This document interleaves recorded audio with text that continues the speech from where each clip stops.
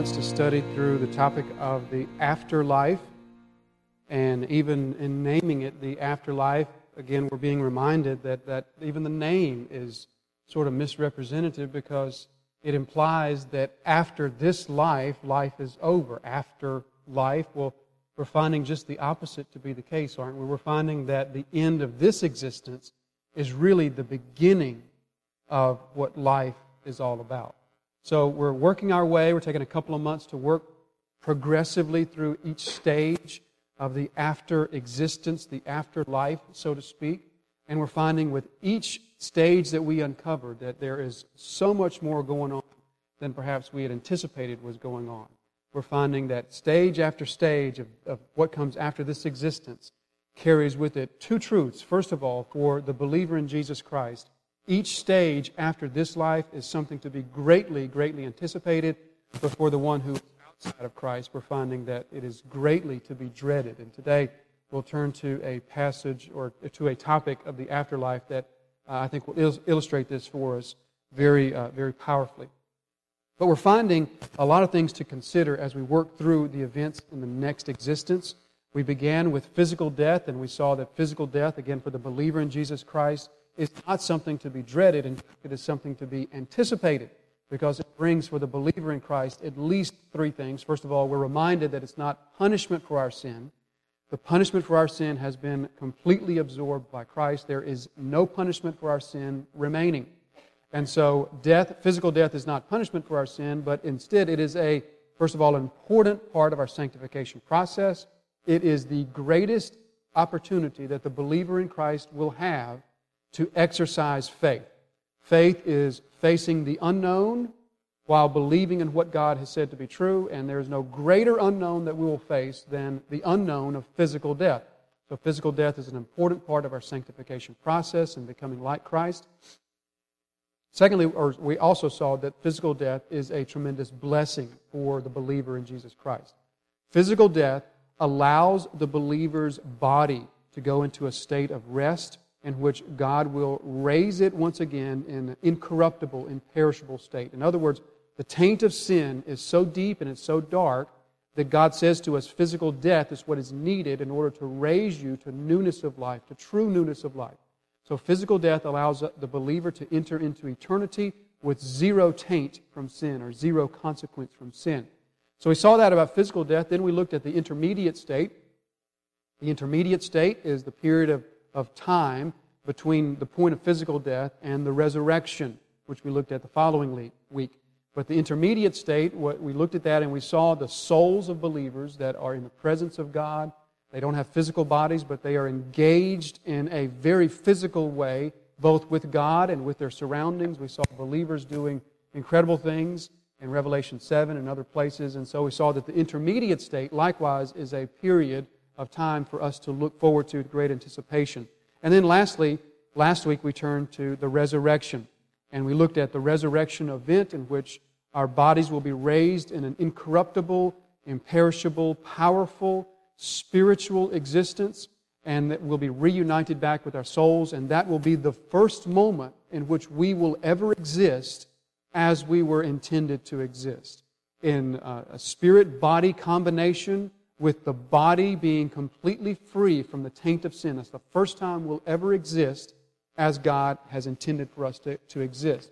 So that sort of sets the stage of the three messages that we had before this one. Today, we will turn again to the subject of the judgment. The judgment, the final judgment, is what will follow, of course, the resurrection. Now, as we begin looking at the judgment this morning, one of the things I want to make note of is that if you are following along where we're going with this, then you probably have noticed that there's a definite progression to how we're going through this. Physical death, then comes the intermediate state, then the resurrection, then the judgment, and then we'll look at hell and we'll look at heaven after this. However, as we talk about that progression, you may, if you're paying close attention, you may think, well, wait a minute, we've left something out. And we have intentionally left something out, something called the millennial kingdom or the millennial age. The millennial kingdom is something that some Christians believe in. Scripture seems to indicate that there's this, especially from Revelation 20, Scripture seems to indicate that there's this millennial kingdom period of 1,000 years, it's called in Revelation 20, in which Christ is ruling. And that comes prior to the final resurrection. That comes prior to the initiation of hell and heaven, which we'll be talking about. And so you're going to notice that, well, we kind of skipped that step. And I've done it on purpose for a couple of reasons. Mainly because the topic of the millennial kingdom is, of all the things that we're going to look at in the next existence, the millennial kingdom is the one thing that Scripture has the least to say about. Scripture says virtually nothing about this kingdom and what it'll be about and what things will be like in the kingdom. And so, for that reason, we're just going to move on to more fruitful ground, and we're going to move to the final judgment. So, feel free to search your Scriptures and study about this millennial period and come to your conclusions about that, but we won't spend a message looking at the millennial kingdom. Secondly, we're going to talk this morning about the final judgment. And I want to point out before we begin that there are differing beliefs within the Christian community about the final judgment, in particular, how many of them there are. Some Christians believe that there are 3 separate judgments in which people will stand before God as judge. I happen to believe that there is one judgment event. But for the purposes of the message this morning, I'm going to assume that there's just one judgment event. Feel free to believe that there are 3 separate ones. Many people do. That really won't change much of what I have to say this morning, but just I want to put that out there in case you were thinking, well, I thought that there was more than one judgment. There may be. I don't think we can say for sure, but in my estimation, Scripture seems to speak to me of one judgment event, one final judgment event, and I'm just going to make that assumption this morning and go forward with that. So with that being said, we turn this morning to the subject of the final judgment. And if I were really a sensitive person, I could probably pick up on just sort of a collective tensing up, even as I mentioned that word, judgment. That probably all of us in the room just sort of think, oh, well, I'll go to the next message. Because the topic of judgment is not one that we're particularly favorable to. It's not one that just brings us good feelings. It reminds us of an exam, taking a test, being assessed. And that's never comfortable. Particularly when we add the descriptor final to it. Final judgment. This is the final exam, so to speak. I think it's safe to say that probably none of us in the room are looking forward to this event with anticipation. However, I hope in minutes or so, I hope to show you from the Scriptures that just like every other event that we have looked at in the life to come, for the believer in Jesus Christ, the final will be a day of tremendous celebration, tremendous believer in Jesus Christ. It will be the worst day of your existence. So we look this morning to the final judgment. Now you want to, if you've never done this before, you definitely want to do this now. You want to get your sermon notes handy, because we're going to really rely on those heavily this morning. As you pull those out, you're going to notice that they have taken on a whole different form this morning. There are multiple pages of notes, it seems like, for us this morning. And that automatically strikes fear in everyone's heart, because you know how long I preach over just a half of a one page of notes, and now we've got 4 of them. So let not your heart be troubled, as Jesus would say. This is just a very Scripture-intensive message. In other words, probably half the words I say this morning will be the words of Scripture. And the reason for that is because of all the subjects of the afterlife, this is the subject that the Scriptures has the most to say about. Literally, what the Scriptures have to say about final judgment is so voluminous that it is overwhelming. That was the greatest difficulty in preparing this message, was literally weeding it down to 4 pages of Scripture notes, because literally, open your Bible to any page, and I promise you, you won't be far from a mention of the final judgment. It is all over the place. Every prophet talks about it. Every prophet that wrote, Elisha and Elijah were prophets that didn't write, but every prophet that wrote about the judgment. The Old Testament is absolutely full of the idea of God as judge. It would talk to us about it as the day of the Lord, the fearful day of the Lord, the frightening day of Yahweh, the day of reckoning. There's so many different terms that revolve around it because the Old Testament was replete with the idea of judgment. Then we turn to the New Testament and we find the same thing. We find Scriptures all over the place talking to us about the final judgment. And so, largely for that reason, in order for us to look at the subject this morning, we, by necessity, are going to be looking at a lot of Scripture. So this doesn't mean that we're going to be here a long time. It just means that we've got a lot of Scripture to work through, and we'll do so expediently this morning. But as we begin to talk about the subject of the final judgment, I want to begin from one of the passages that speaks to it at length. Now, the judgment is mentioned all over the place in Scripture. Most of the time when it's mentioned, it's only mentioned just to call attention to the event, not to describe it at all. The prophets will talk about the day of judgment or the day of reckoning, and it'll just sort of call our attention to the fact that there is a judgment, but it won't really describe that judgment in any detail. Revelation chapter 20, the Scripture that we'll begin with, is one of the passages that speaks in detail about what the final judgment will be like and what will take place. So let's just begin by reading that passage together from Revelation chapter 20. John says this, "Then I saw a great white throne, and Him who was seated on it. From His presence earth and sky fled away, and no place was found for them. And I saw the dead, great and small, before the throne, and books were opened. Then another book was opened, which is the book of life, and the dead were judged by what was written in the books, according to what they had done. And the sea gave up the dead who were in it. Death and Hades gave up the dead who were in them, and they were judged, each one of them according to what they had done. Then death and Hades were thrown into the lake of fire. This is the second death, the lake of fire. And if anyone's name was not found written in the book of life, he was thrown into the lake of fire." So that is one of the most extensive passages that speaks about this day of judgment. And we can see clearly here the picture that John is painting. There's a throne of judgment, and some the throne, and His presence is so fearful that the earth and the sky. And then the dead are raised, and then there's this opening of books. The books that are opened apparently contain information that relates events of the people's lives.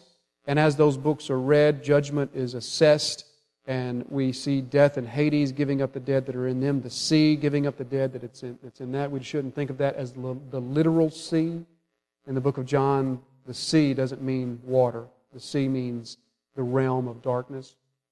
And so the sea gave up the dead in it, and there was this judgment, and those whose names were not found in the specific book were then cast away into the lake of fire. That is the initiation of hell. No one today is in hell because hell hasn't begun. When hell does begin, it'll be at the end of this day of judgment in which those who are judged by the deeds of their life are cast into this lake of fire along with Satan and his angels, and all of them will be tormented there. So we haven't gotten to the subject of hell yet, but go ahead and put out of your mind the thought that Satan is in control in hell and that he's there tormenting the people that are there. He is being tormented just as much as those who are there. So this is the initiation of that period, the initiation of hell. So the first question that we ask ourselves on this day of judgment event is, who is the judge? The Old Testament will say to us repeatedly that God, Yahweh, the Lord, is the judge on the day of judgment. But then when we get to the New Testament, we find consistently that Jesus is said to be the judge on the day of judgment. 2 Timothy 4, verse 1, Jesus Christ, or Christ Jesus, who is to judge the living and the dead. Or Acts 10, He commanded us, testify that He is the one appointed by God to judge the living and the dead. Or John 5, the Father has given Jesus Christ authority to execute judgment because He is the Son of Man. So the New Testament changes descriptors, so to speak, to say that now Jesus is the judge on this day of judgment, which shouldn't conflict for us because recall the fact that in the Old Testament, Jesus had not yet been revealed, at least not by name. So it makes sense that the Old Testament would not speak of Jesus being the judge because He hasn't been revealed as such yet. Then the New Testament tells us specifically that Jesus will be the one who is doing the judging, which first of all gives an assurance here. because Jesus is the one who sits in judgment, we will therefore be judged by someone, and this is very important, we will be judged by someone who's one of us. We won't be judged by someone who is not one of us. You understand the difference between being judged by somebody who's not like you and somebody who is like you. We will be judged by someone who is fully human, fully one of us, has lived life with temptation, with frustrations, with all the things that come along with life, yet He's done so without sin. So that's important to note, first of all. The judge is Jesus Christ. The next question is, who will be judged? Scripture gives us a picture of the judgment day that is impossible for me to describe in its scope, because the day of judgment is the greatest event ever to occur in history in terms of size. The size of the event of the day of judgment is literally overwhelming, because Scripture tells us of who will be judged. First of all humans who have ever lived will be judged on that day. Revelation chapter 20 says that I saw the dead, great and small, standing before the throne. Great and small, says John. The dead, great and small, that's a descriptor of all of the dead. Great and small, maybe great in life or small in life, maybe full grown in life or not full grown in life. Great and small. So all humans, every human who has ever lived or ever been born or ever conceived, every human will be raised to judgment. That alone paints an overwhelming picture of the scope of this day. Probably not even able to imagine the mass of humanity that will be present on this day of judgment. Secondly, we are told that the fallen angels will also be judged on this day. From Jude, verse 6, the angels who did not stay within their own position of authority, or in other words, the angels who rebelled, He has kept in eternal chains under gloomy darkness until the judgment of the great day. So the fallen angels, those who have rebelled, will be judged on that day, as well as their leader, Satan. From Revelation 20, the devil who had deceived them was thrown into the lake of fire and sulfur, where the beast and the false prophet were, and they were to be tormented day and night forever and ever. So the ringleader, the Satan himself, will be also judged on this day. Furthermore, it appears that not only the fallen angels will be judged on this day, but also the unfallen angels, or the righteous angels. From 1 Corinthians 6, verse 3, it seems to imply this.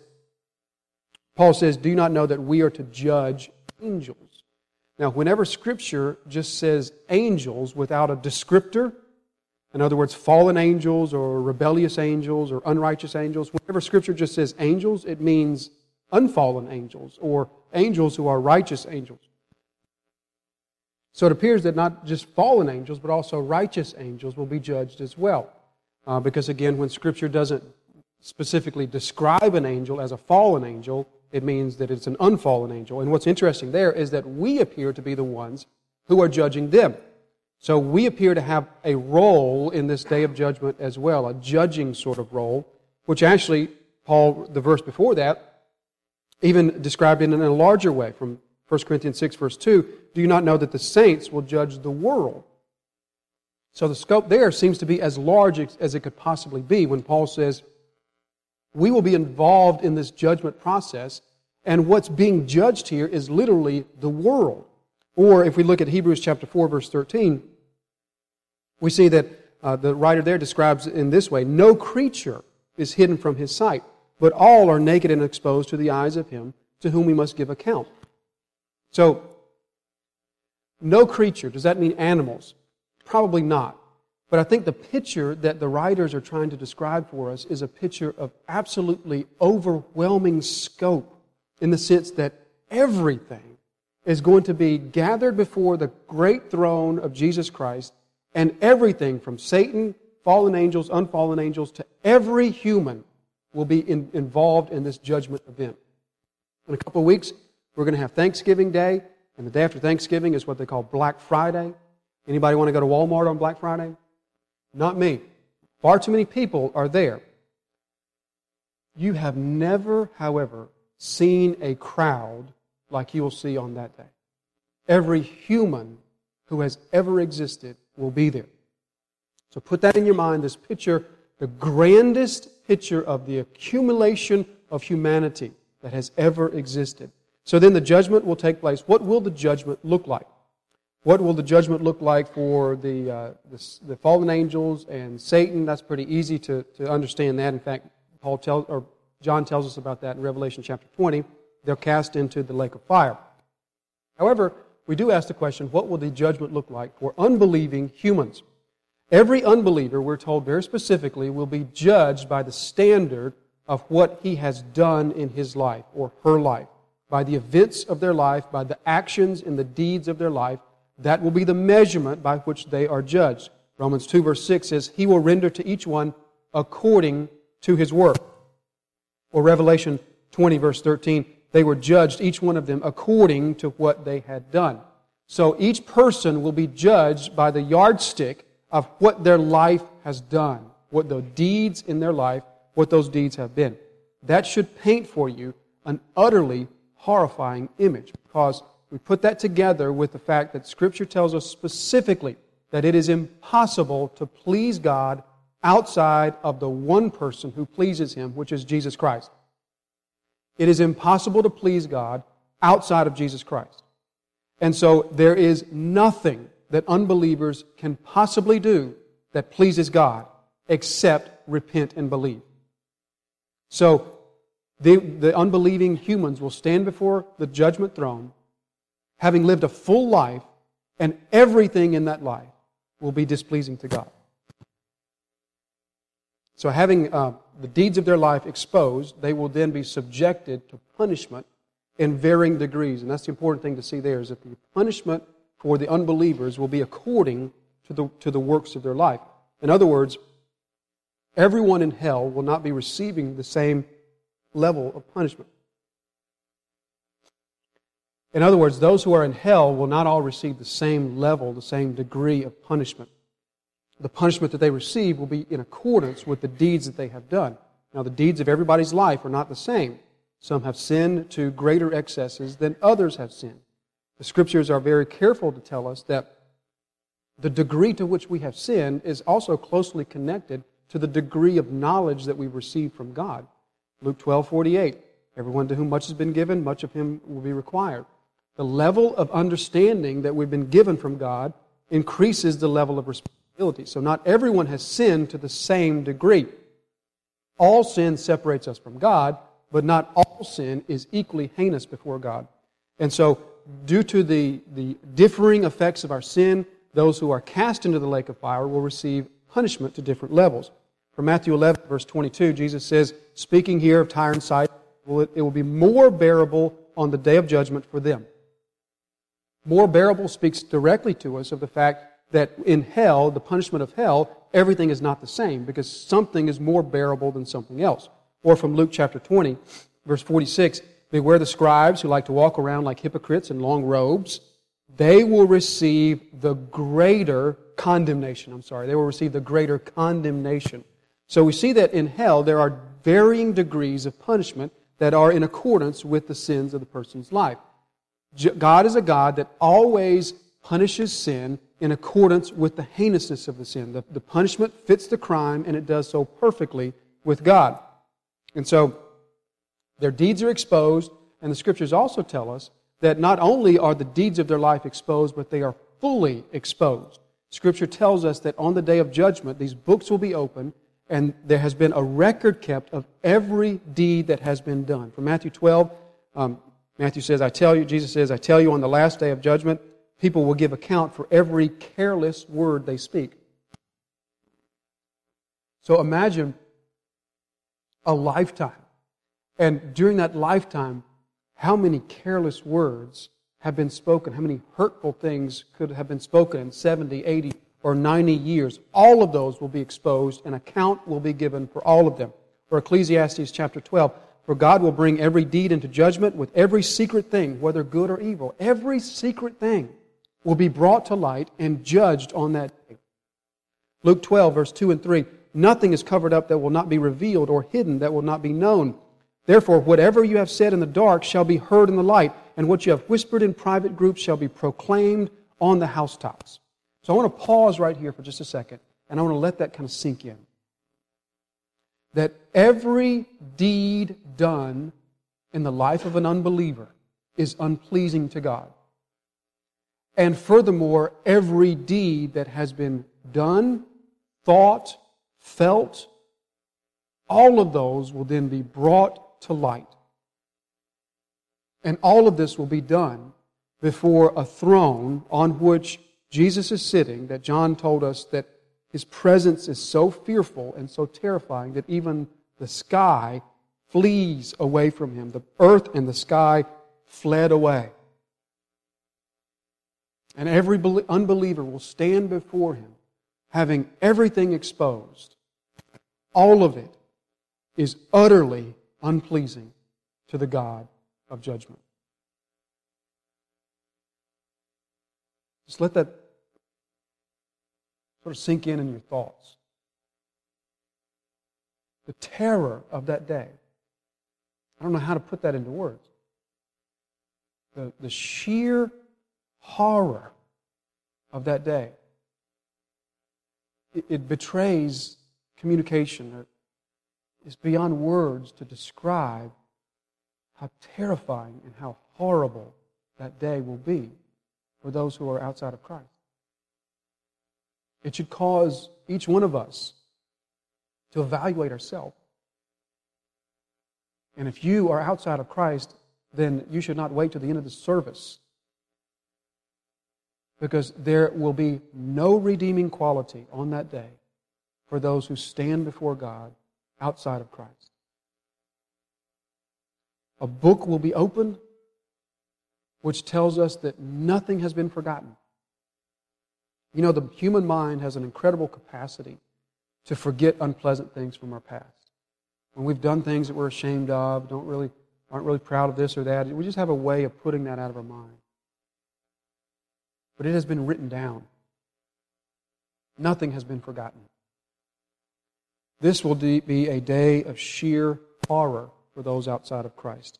Take a look at Jude, verse 14 and 15. Behold, the Lord comes with 10,000s of His holy ones to execute judgment on all, to convict all the ungodly of their deeds of ungodliness that they have committed in such an ungodly way, and of all the harsh things that ungodly sinners have spoken against Him. On that day, every unbeliever will stand before the throne, and everything that they've said against God, everything that they've thought against Him, will be brought to light.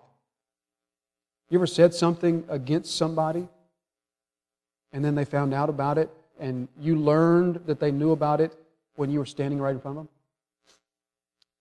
Can you relate to how awkward that feels? Can you put that into a scope that means that the unbeliever who has spoken against the living God now has that brought to light in his presence on that day? This is truly a day of absolute horror. Unbelievers will be judged for what they have done in this life. Now, let's think for just a moment on how believers will be judged on that day. Scripture is clear to tell us that believers will be judged on that day by the same standard. Both believers and unbelievers will be judged according to what they have done. 2 Corinthians 5 verse 10 says, we all must appear before the judgment seat of Christ, so that each one may receive what is due. Now the part that's cut off says, what he has done in the body, whether good or evil. So Paul says we all must appear before the judgment seat to answer for what we've done in the body, whether good or evil. Or we remember that passage from Matthew 25 when Jesus is describing the judgment, how He separates the sheep from the goats. And the way that He separates them is based on what they've done. Those who have given a cup of cold water, those who have given clothes and visited the sick, they're judged one way. Those who haven't are judged another way. So Scripture is very clear for that we will be judged according to what we have done. Now, the question for the believer is that a good thing or is that not a good thing? For the believer in Jesus Christ, to be judged by what we have done is a good thing. And here's why. Scripture teaches us that at the cross, a divine exchange takes place. Your sin is exchanged for Jesus' righteousness. And Scripture then tells us that if we are united together by faith with Christ, God looks at us and sees us as having accomplished what His Son accomplished. So in a very real way, when we stand before Jesus, what we will be judged by is what Jesus did. That is the glory of salvation. Because on that day, when it is determined whether we will go with the sheep or whether we go with the goats, the standard of judgment is not what we've done, even though it is a judgment of deeds. It is what Christ has done. That is the wondrous glory of faith in Jesus Christ and union with Him. So we will be judged to determine where we will go, and the judgment will be based on what Jesus has done if we are united together with Him. But then in addition to that, remember how we said that hell has degrees of punishment, different levels of punishment. And those who have sinned more heinously will be punished more. Those who have sinned less heinously will be punished less harshly. We find the same thing applies to the judgment of believers. When believers' lives are assessed, which direction we go is determined by the actions of Jesus Christ. If we are united together with Him by faith, our eternal location is determined by what He has done. However, our eternal rewards are determined by what we have done. Take a look at John chapter 5, verse 24. Truly I say to you, whoever hears my words and believes Him who sent me has eternal life. He has eternal life now. He does not come into judgment, but has passed from death to life. Now we may read that and say, well, it seems to say that believers won't stand before the judgment. But let's look carefully. The contrast to coming into judgment is described as passing from death to life, or eternal life. So the two options are either you come under judgment or you have eternal life. John's not saying that Christians won't stand before the judgment.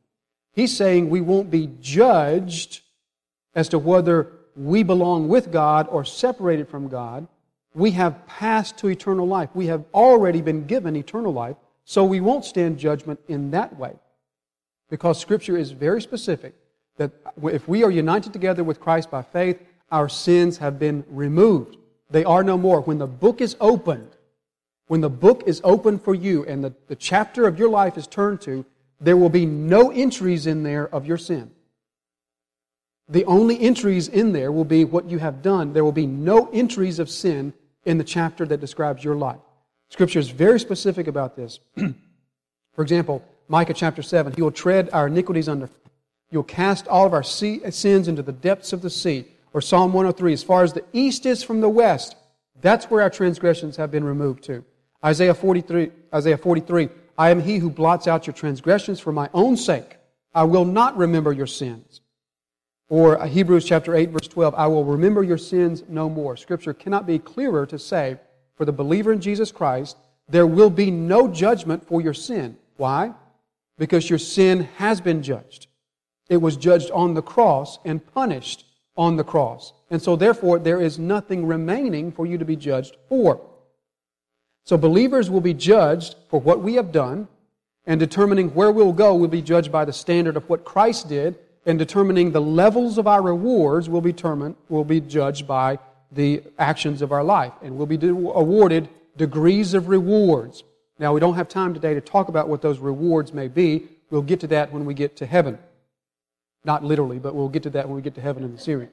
But we'll just mention the fact that Scripture is very clear that there is an assessing of these degrees of rewards. Look at 1 Corinthians chapter 3.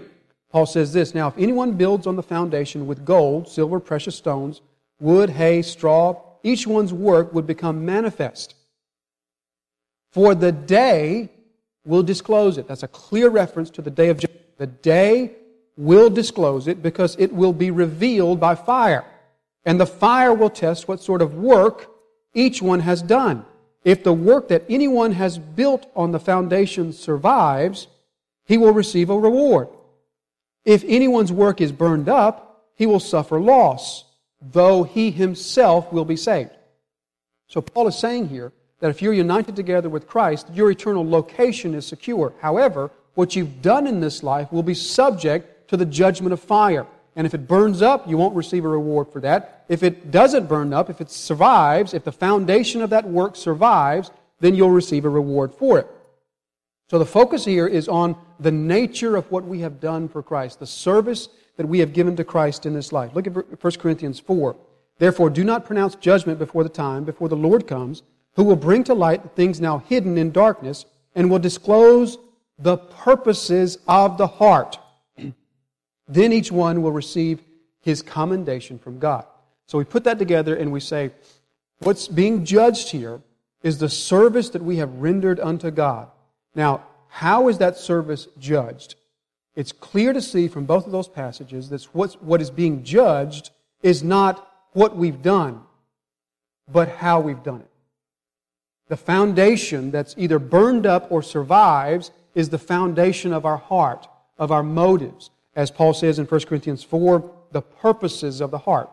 In other words, those who have done very visible, very great things for Christ in this life will not necessarily receive any greater rewards than those who have served Christ in anonymity, doing very subtle things, hidden things, things behind the scenes. Billy Graham won't necessarily receive any more rewards than you, because the things that he has done in service to God in this life will be judged not by what he did, but by how he did it. What was the motive of his heart? What was the purity of his heart? Was he really doing that with a pure heart, or was he doing it with other motives? That's the fire that's going to consume those things that we've done for God, whether they were big or small. They will be subject to the fire of judgment to determine what was the purpose of your heart in doing it. And so that should be great encouragement for those of us who serve Christ with no recognition. We don't do things for Christ that are big and visible, that other people see. We are in no way disadvantaged than they are when it comes to the day of judgment, because what's being judged is not what you did, but how you did it. So, let's ask the question, this day of judgment thing, it really does seem to put a damper on heaven, doesn't it? I mean, because I don't know about you, but I have no expectation that on the day of judgment I'm going to shine like a new penny. I have no expectation that Jesus is going to be impressed with what I did for Him. I don't know if you do. If you feel that way, then I would encourage you to repent of your pride.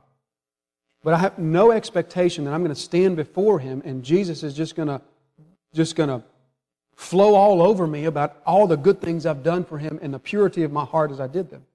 Because I know my own heart. And so, the rewards that I would expect to receive, I don't anticipate them being all that great. Now, doesn't that just sort of automatically get heaven started off on the wrong foot? I mean, because we go from that straight to the eternal state. Doesn't that just sort of make things like, oh, this just really took the air out of that, you know? Let me suggest to you that if you agree with that sentiment, let me suggest to you that the reason that you would feel that way is because you are now still living with a sin nature. And the important thing to understand is that on the day of judgment, your sin nature will be gone. It will be no more. Now, your sin nature is doing at least two things for you. First of all, your sin nature right now is telling you to be jealous. And so when you think of entering into eternity, having just left the judgment throne of Jesus, and you're like, well, that didn't go so well. I only got half a crown. And then you enter into heaven and you see all these other people with all these... Your sin nature right now is telling you that makes you unhappy. To see others who have excelled beyond you. And so you're automatically equating that with reduced happiness. And that is not the case, folks. When your sin nature is gone, so will jealousy be gone. So will competition be gone. On that day, you will do nothing but glorify God for the rewards of others. You will glorify Him for His fairness, for His justice, and you will see your own rewards and you will say, that is absolutely right. He is the judge who judges rightly. So your jealousy will be gone, your competition will be gone. Secondly, when your sin nature is gone, so will be the tendency that we all have to attach happiness to status. You know, you have that tendency now. We think of happiness in terms of status. And when your sin nature is removed, your happiness will not be based on stats whatsoever. It will be based on what Scripture tells us it should be based on, which is delighting in God. And so you will experience ultimate happiness because you will perfectly delight in the presence of God. And your rewards that you do receive or don't receive, and those around you, whether they're more or whether they're less, will not detract from that happiness 1 ounce. Because there will be no sin nature that makes you jealous. There will be no sin nature that tells you that your happiness is now dependent on what your status is. It will only be based on the delighting in God. So, the day of judgment for the believer in Jesus Christ is not a thing that will detract from our happiness at all. It will only add to it. So I want to pause right here. I've got a little bit more application a little bit later. But I want to pause right here and I want to apply that. If it is true that the day of judgment means that your sin nature is gone, then what that should mean for us right now, in this life right now, is that we wholeheartedly apply the teaching of Hebrews 10, verse 24 and 25. This passage tells us that we are to consider how to stir one another up for love and good works, encouraging one another, all the more as you see the day drawing near. Again, a clear reference to the day of judgment. He says, when you see that the day is drawing near, therefore, you should stir one another up for works of love and works of encouragement. In other words, because you know that on the day of judgment, you will be able to perfectly delight in the reward of others, you should invest yourself now in their rewards, stirring them up so that their reward will be greater, knowing that it will not detract from your happiness at all. So that's an application that we see here. We should apply Hebrews 10, 24 and 25, knowing that the removal of our jealousy, the removal of our sin nature will change our perspective of heaven. Now let me ask one more question, and we'll answer that question, and then I want to apply some of this that we've talked about. The last question I want to ask is, why do we have to go through this process? Why do we have to have a judgment at all? Because at the point of death, the eternal fate of every person is sealed. Nothing happens after death that can change the eternal destiny of anyone. And at the point of death, don't you think God knows where you stand? God's not going to be surprised on the day of judgment. The day of judgment is not going to be, Jesus isn't going to open the books and say, oh, let me see what you did. He knows. So why do we have to have this big to-do over the judgment? Why don't we just enter into physical death and then automatically enter into our eternal state? And I think the reason for the day of judgment is because the day of judgment will be the single greatest display of the glory of God. We talked earlier about the scope of the judgment and how it's literally unimaginable, the mass of humanity that will be there. And the angels and the fallen angels and Satan, all will be there.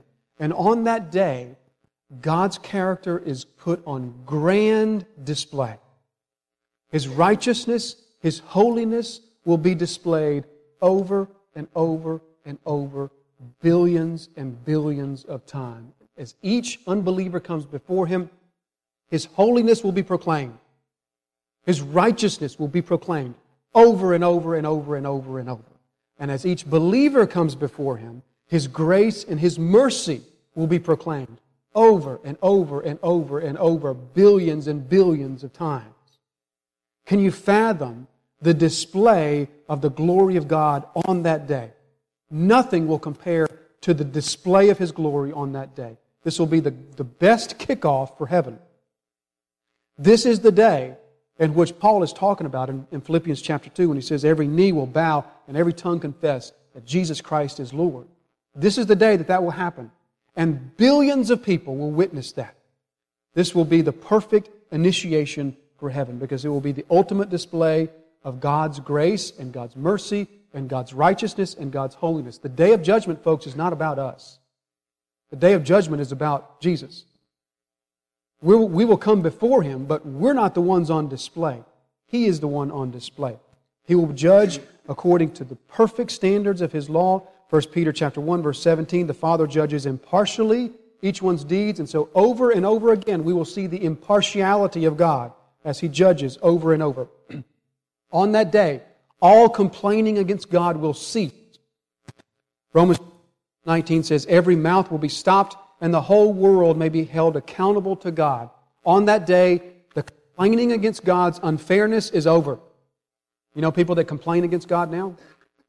They complain that if He exists, He's not fair, or He hasn't treated me fairly in this way or in that way. That is done on the day of judgment. There will be zero complaining after that, because every human who has ever lived will see His fairness and His impartiality. No one will go to hell and complain that God sent them there. Everyone in hell will recognize that they deserve to be there. Remember the story of the rich man and Lazarus. The rich man and Lazarus had no inclination that he didn't deserve to be there. He knew he did. And that will be the status of all souls on that day, because all complaining against God will cease and it will be turned into praise. Look at Revelation 19.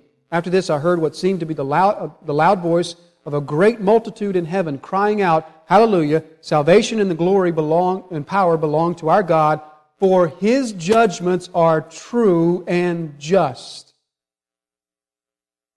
So the day of judgment will be an exercise in worship. It will be an exercise in praise to God. So, that brings us now to just a short section of application. I'm going to make just a few applicational points about the day of judgment. We know that the day of judgment is coming. We know this is a reality. But what does this mean for our life right now? How should this change our life right now? So 4 application points that we'll just go through quickly here. Number 1, the final judgment satisfies our inward sense of need for justice in the world. Doubt that our world is terribly unjust, unfair. All of us have been subject to injustice and unfairness. This world is just a place in which nice guys finish last, and justice is never served, at least not as it should be, and unfairness exists all around us. And sometimes we can get so wrapped up in that. I often hear Christians that are just so upset about being treated unfairly. Well, the final judgment should cause us to live in perfect peace with unfairness, knowing that it will all be set right. Colossians chapter 3 says the wrongdoer will be paid back for the wrong he has done, and there is no partiality. We should live knowing that the final judgment is a reality, and knowing what we know about it. We should live in perfect peace with injustice all around us. Not happy that it exists, but peaceful, knowing that it will be set right, and it will be perfectly set right. This is exactly how Jesus lived with such peace. This was treated unjustly, far more than any of us ever have been, and yet He had perfect peace. How did Jesus have peace? 1 Peter 2, verse 23, when He was reviled, He did not revile in return. When He suffered, He did not threaten, but continued entrusting Himself to Him who judges justly. Jesus could accept the beating and the mocking and being nailed to a piece of wood because He perfectly trusted His Father who said, I've got this. I've got this. You don't need to worry. This will be set right. I've got it. And we get so wrapped up and so twisted out of place because we're treated unfairly. And to the degree that you don't have peace with being treated unfairly in this life is the same degree that you don't believe in the final resurrection or the final judgment. Because the final judgment will set all these things right. Now, the second application is this. The final judgment enables us to forgive others completely and honestly. You ever have trouble forgiving? Let me suggest to us the reason that we sometimes have trouble forgiving is because if we think that we do forgive, then the person gets away with it. Is that not true? Somebody does something against you and you have a hard time forgiving them because you know if you forgive them, well, they just got away with what they did.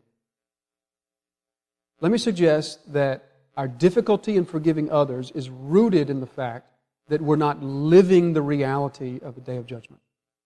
Because the day of judgment should assure us that we can extend perfect, complete forgiveness, knowing that our Father's got this. It'll be set right. And so we need not set it right ourselves. Because that's what we do. When people hurt us and we don't want to forgive them, what we're saying is, well, at least I can withhold forgiveness from you and kind of set this right. The day of judgment tells us we can forgive perfectly and freely, knowing that our Father's got this. He will judge perfectly and impartially. So the passage there, Romans 12, Beloved, never avenge yourselves, but leave it to the wrath of God, for it is written, Vengeance is mine, I will repay. Thirdly, the judgment provides a motive for righteous living. We will not earn our salvation. We can't do that. We cannot earn the favor of God. We cannot earn the approval of God. We cannot earn life with God. And so what motivation do we have to live righteously before Him? We have two. The biggest motivation we have to live righteously before Him is gratitude. Gratitude of His choice of us, of His redeeming of us, of His sacrifice for us. But also, another motivation for living righteously is the knowledge that the day is coming in which our works will be judged. Matthew 6, Jesus tells us to lay up treasures for ourselves in heaven. Now, why would Jesus say that? Why would Jesus say that? Clearly, He's talking about living with a view to the final judgment in hopes of rewards on that day. You know that God doesn't want any believer to be surprised at the day of judgment? He doesn't want any of us to be surprised by the fact that, oh, my life is going to be judged. He wants you to know that so that you live in light of that. And then lastly this morning, number 4, the final judgment should be great motivation for evangelism. Every decision that you make in this life has eternal consequences. Every one of them. And there are people living all around us. There are people living among us. Maybe you yourself is living as though your decisions now do not have eternal consequences.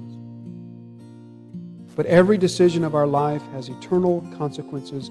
We should live this life with a view towards the day of judgment that causes us to do everything we possibly can to turn those from the path of judgment to the path of righteousness. Like Ezekiel 33. Remember Ezekiel in 33, the watchman on the wall. He sees the danger coming, and he does everything that he can to warn the others of that coming danger. The day of judgment should be great motivation for us to tell others of the judgment that is coming.